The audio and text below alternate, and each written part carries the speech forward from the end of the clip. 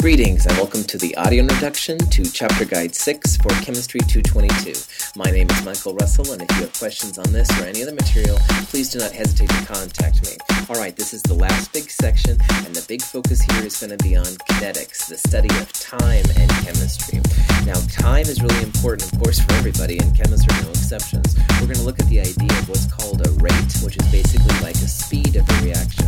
Most of the time we'll be looking at just a reaction rate, and we'll think about the factors which might affect the speed of a reaction, like how much you have, the temperature of the reaction, if you have a catalyst, stuff like that. We'll look at what goes into a rate equation. These are the things that affect how fast a reaction is. We'll look at what's called the rate constant, K.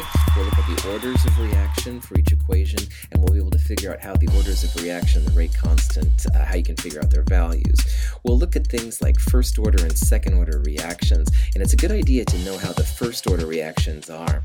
First order are by far the most common of all the reaction types, and it's a good idea to know the general forms, how to find them, stuff like that. There's also a zero order reaction we'll look at a little bit. There's some graphical techniques that can be used to differentiate zero, first, and second order. It's a good idea to know what's going on there.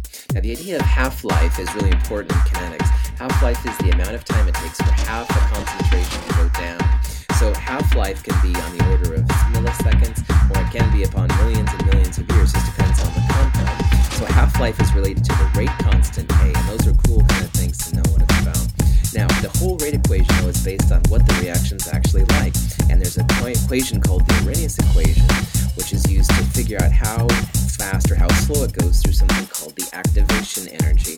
We'll see how the Arrhenius equation can be used through the mechanism. The mechanism is how A goes to B, stuff like that. The rate determining step of a mechanism is what slows it down, and how the elementary steps can actually affect it. Now, this section is also, though, about radioactivity, which is kind of fun. We'll see how radioactivity can be used in kinetics to figure out things, half-lives, how long something's been around, stuff like that.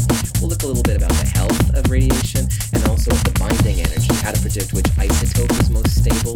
Lots of kind of fun things in this section that you'll see. We'll balance nuclear reactions, alright. Should be pretty fun. If you have questions on this, let me know. Good luck with your study.